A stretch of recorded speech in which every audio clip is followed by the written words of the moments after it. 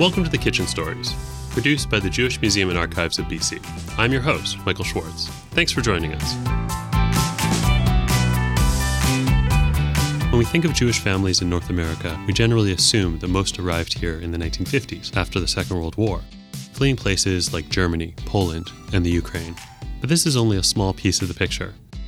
For centuries, many Jews lived in predominantly Islamic countries throughout the Middle East, North Africa, and Spain. These are Sephardic Jews. Their brethren, who originated in Eastern Europe, are known as Ashkenazi. In the tumult of the interwar period, the Second World War, and especially in the years following the establishment of Israel in 1948, Sephardic Jews were made to feel unwelcome in the countries that they had called home for generations. This sparked a great migration, with Sephardic Jews scattering to places as far apart as Argentina and India. On today's episode, we learn about this history through two women whose families took circuitous routes before eventually settling in Vancouver. As always, food plays an essential role in helping them maintain a connection to their past. My parents came to Vancouver in 1949 to escape the Communist Revolution in China. That's Diane Jacobs. Diane hails from a mixed background of migration across Iraq and China. She currently lives in the California Bay Area and has been working as a food writer for 20 years. It was nice to grow up in Vancouver. It was a good place to do so. Been married for 27 years. My husband's family is Ashkenazi. His mother had never met a Jew who did not speak Yiddish and who was not Ashkenazi. And she asked me why I didn't speak Yiddish, so I asked her why she didn't speak Arabic.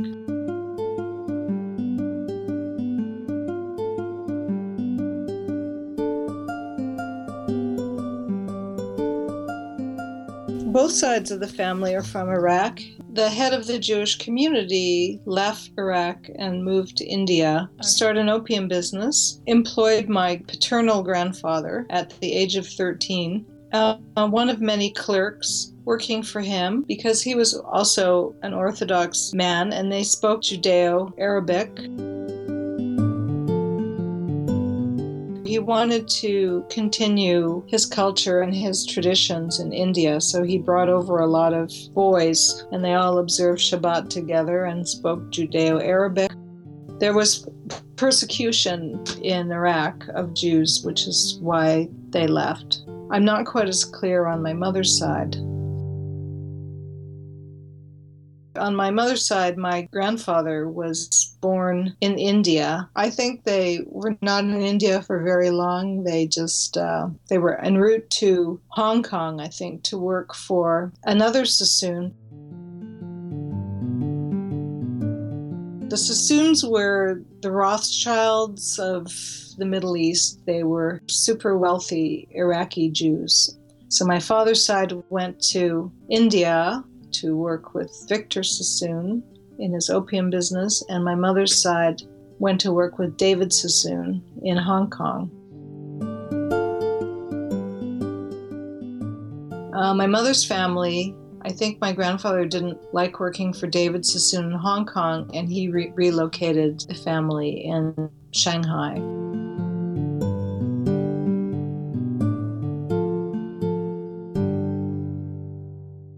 When my parents were born, they were born into a big tribe of grandparents and lots of aunts and uncles and lots of cousins. They all lived together in Shanghai, which was controlled by the British. The entire Ezekiel family, which is my mother's name, they moved to Vancouver because they were British subjects because their father had been born in Bombay. As I said, India was under the Raj. The Raj was the rule of the British Crown in India from 1858 to 1947. So it was easier for them to move to Canada, and then eventually they all moved back to the States, except for my parents. From a Jewish standpoint, my parents prayed at home. At first, they tried going to the Ashkenazi synagogues, but it was just too different for them. They didn't fit in. They grew up in Shanghai speaking English among themselves, speaking Arabic to their elders, speaking Shanghainese on the street, and speaking Pidgin to their servants. So when you come into a community where people are Eastern European and used to speaking Yiddish, that just doesn't really work. Then gradually they found a community of Mizrahi Jews. Mizrahi literally translates to Eastern. Mizrahi Jews are those whose lineage traces back to the Babylonian and Mountain Jews of the biblical era. They lived in a region that today covers territory from Syria to Pakistan. At first, they met for the high holidays in the kindergarten of the Jewish Community Center. Eventually, they formed a synagogue. My father was one of the founders, and they were Jews from India, Morocco, Egypt, China. We were all the outcasts, I guess. Congregation Beth HaMidrash, a Sephardic synagogue in Vancouver.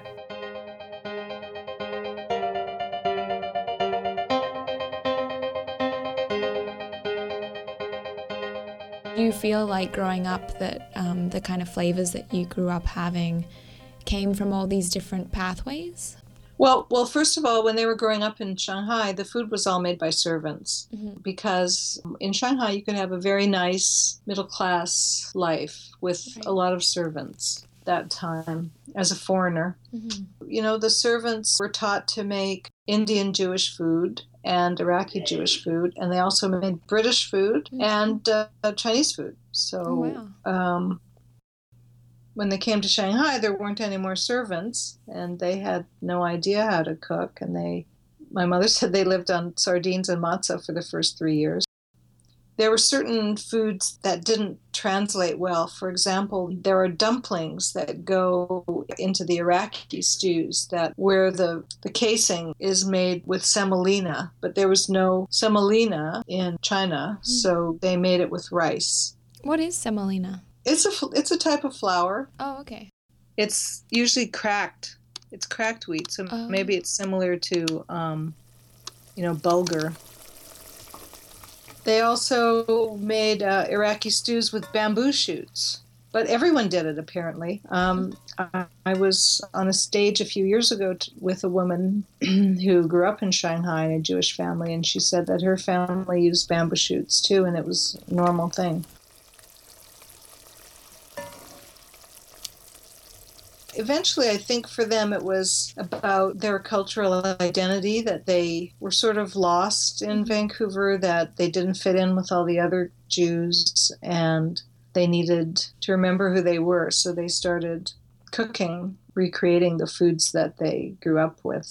You know, they would go to the Indian store and buy mango pickle. They also made their own sauce with fenugreek. So it was confusing for me as a kid because I knew that we were Iraqi, but finally I remember asking my mother, why are we eating all this curries, hot stuff? So she had to explain it to me. Well, my mother was in her 20s, my father was in his 30s when they left. So they'd spent a great deal of time in Shanghai. They missed the street foods, but they were very limited in what they could eat from the street foods. Kosher, so they missed the roasted sweet potatoes and the roasted chestnuts.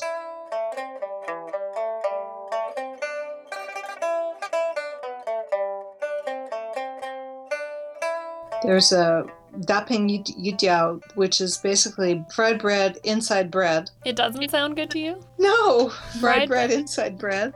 But they would rhapsodize about that for hours. Yeah. And they could find that the yujiao is the Chinese cruller. They could find that in Chinatown, so that was good for my mom. But they couldn't find the daping that went around it.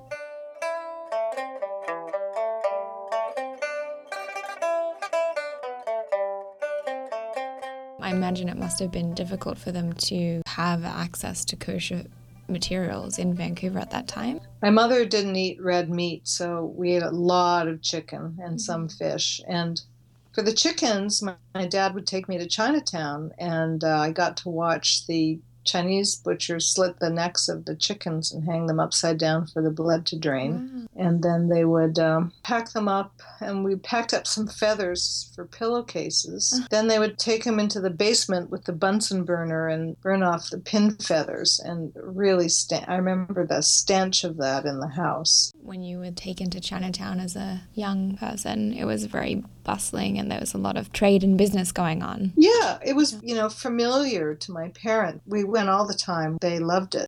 And my mother would root around in the ash chest for her 1,000-year-old eggs, and we would have lunch afterwards. So they would cheat, sometimes. My mother would allow herself to eat chicken chow mein outside.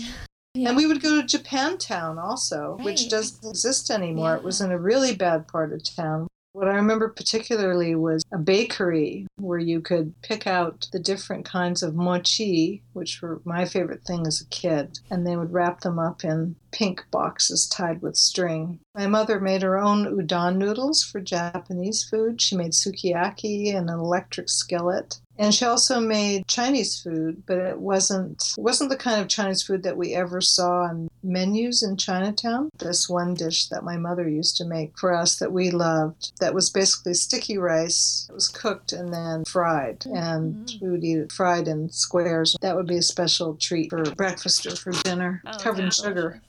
Very exciting when you're a kid, because the outside was crispy and the inside was creamy. So delicious. I still make that, but not very often. Destroys the stove. But it warms the soul. Indeed.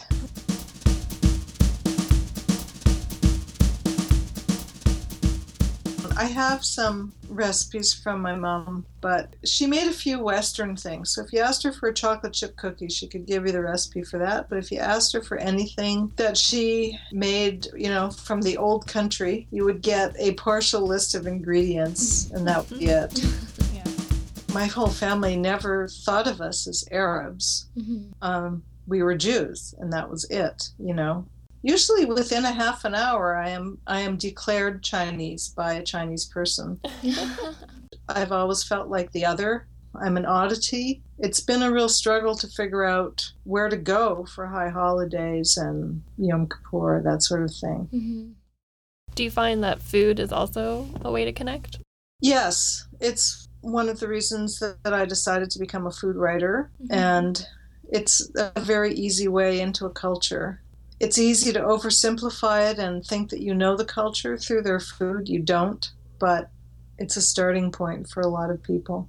My degree is in journalism, so I was mostly an editor for most of my career. Newspapers, magazines, covered a lot of different topics, and I thought, well, if there's one topic that I really want to cover, what is it? And I decided it was food. I never really realized the depths of my parents' obsession with food, but for them it was all about food as identity and grief and longing and belonging.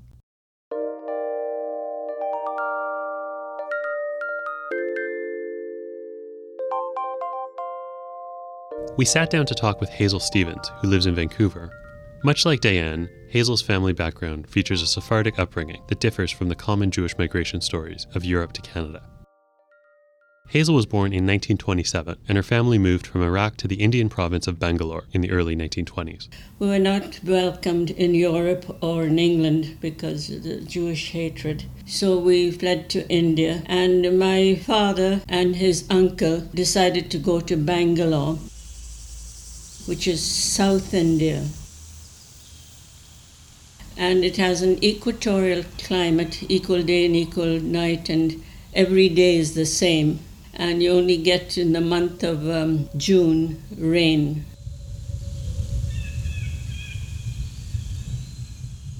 Two of my sisters were born in Baghdad, and I was born in India, in Bangalore. So this is what my father said, what happened. He had a big store in Baghdad, and a fellow said, "I'm your best friend. Tomorrow they're coming to kill you and take your store away. So give me your store." So he packed his two children and some of our relatives. We went to Iran, and whatever money we had, we closed the store. Iran helped us with our passport, and we went to different parts of India. We lived together in a two-room place. And my father didn't know Indian language, and he didn't know English and only Arabic. My mother worked day and night. I don't know if she was about 15 and having 19 children. They shut off the water. You don't have regular water in India. You have to save your water. And I know when I went to Baghdad, during Passover, you have to really sterilize all your dishes. And there's old Baghdad and new Baghdad. During Pesach, the Arabs would switch off our water, so we'd have no water.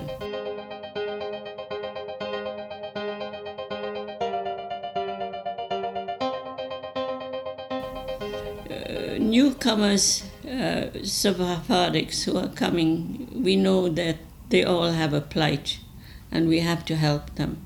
And newcomers come, my father and my cousin will find them a store and we'll give them loan them half our goods and money, and you do it with a shake hand.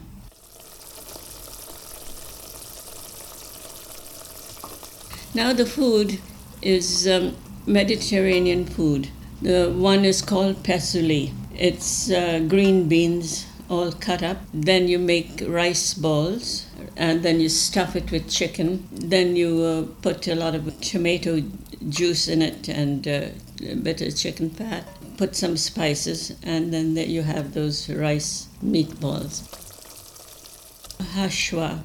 Hashwa is for Saturday. You skin the whole chicken and you get the shell of the skin, and then you stuff that with rice and pieces of chicken meat inside and some spices, and you make two of that, and then you put sliced tomatoes at the bottom, and then you put this chicken stuffing. You know the skin? The skin has a lot of nutrition, fat, and you call that hashwa. And I remember when I went to Baghdad, everyone says, "How did your hashwa turn out?" My daughter and children, they love it. And we don't make it, they've been here for over 50 years, and she's so joyful with the oven. We had no ovens, we had no stoves. It was all on the floor, earthenware. There's charcoal there burning, and you lay it on top. And on top, the cover is like a basin, and you put in about 10 or 12 eggs, how many children you have on top. Cover it. It's on all night. You have your breakfast in the morning.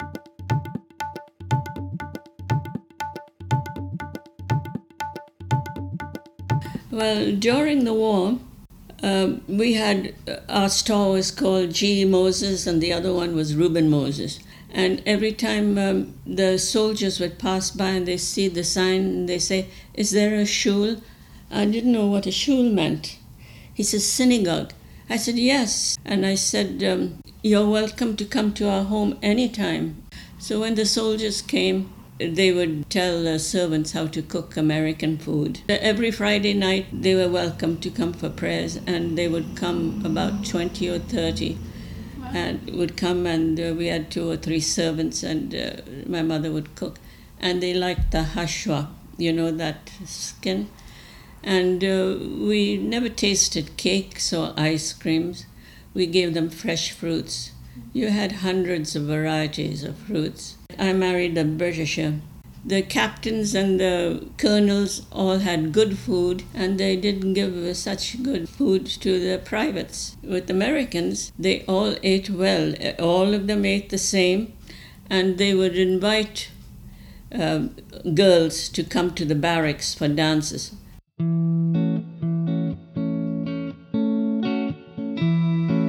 Of course, we weren't allowed. We weren't allowed to talk to any boys.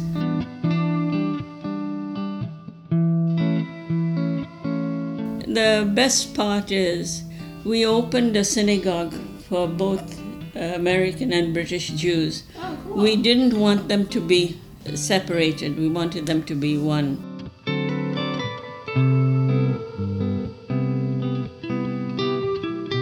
Then there is something else all the Jews will know, the Sephardics will know, and it's called hamad in Arabic. And it's made with lady fingers, and you all call it okra. It's a slimy vegetable. The Britishers call it lady's fingers. So, and you put some lemon juice in it and some chicken, and we hated it. It was so slimy. We liked the servants' food. We didn't like my mother's food. A very nice dish called kubba burger. It's made with burger, cracked wheat. Oh, bulgur, Yeah. The cracked wheat is soaked with water and mixed with ground chicken. Then you make a ball and stuff it with chicken and raisins and almonds, and then make it into a flat thing, and you boil it and then fry it. And that's delicious. You know, we make everything with volume. We were laughing when we first came to Canada. I said, do you know how they make chicken? They take the chicken and they push it in the oven, the whole chicken. And we were laughing because we never had an oven. And when we make our chicken, we cut it into pieces and spice it. And then you steam it up, and it tastes so nice and juicy. And we never tasted cakes or ice cream because no fridge. When we all left India, nobody had a filling. Nobody tasted candies, and the Americans would bring us candies. We never tasted Baby Ruth. We were laughing at them when they had canned peanuts, because peanuts are all on the road.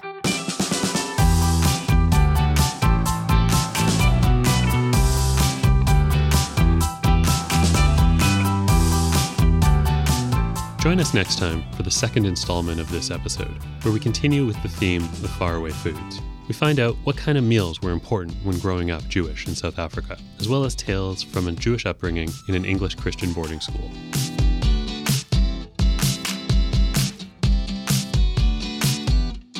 The Kitchen Stories is produced by the Jewish Museum and Archives of BC, with support from the Jewish Federation of Greater Vancouver, the Jewish Community Foundation, the Government of Canada, the Province of British Columbia, and the City of Vancouver. Reporting, production, and editing is by April Thompson, with assistance from Elisa Lazier and myself, Michael Schwartz. Audio mastering is by Jeff Mayer.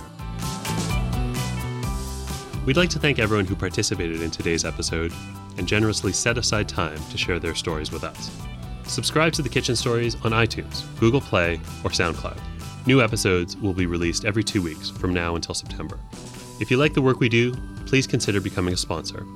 Community contributions make possible all the projects undertaken by the Jewish Museum and Archives of BC. To learn more about sponsoring an episode or another JMABC project, contact info@jewishmuseum.ca. The Kitchen Stories is part of the JMABC series Feeding Community, a collection of food programs offered through the summer of 2017. If you've enjoyed today's episode, consider signing up for a session of the Chosen Food Supper Club, a series of dinners hosted by some of the guests featured in this podcast. The Chosen Food Supper Club occurs on Sunday evenings through the spring and summer of 2017, with each session showcasing one style of Jewish cuisine, from a traditional South African barbecue to a Syrian Rosh Hashanah feast. Sign up today at jewishmuseum.ca. The Chosen Food Supper Club is made possible through the support of InstaFund. Thanks for joining us.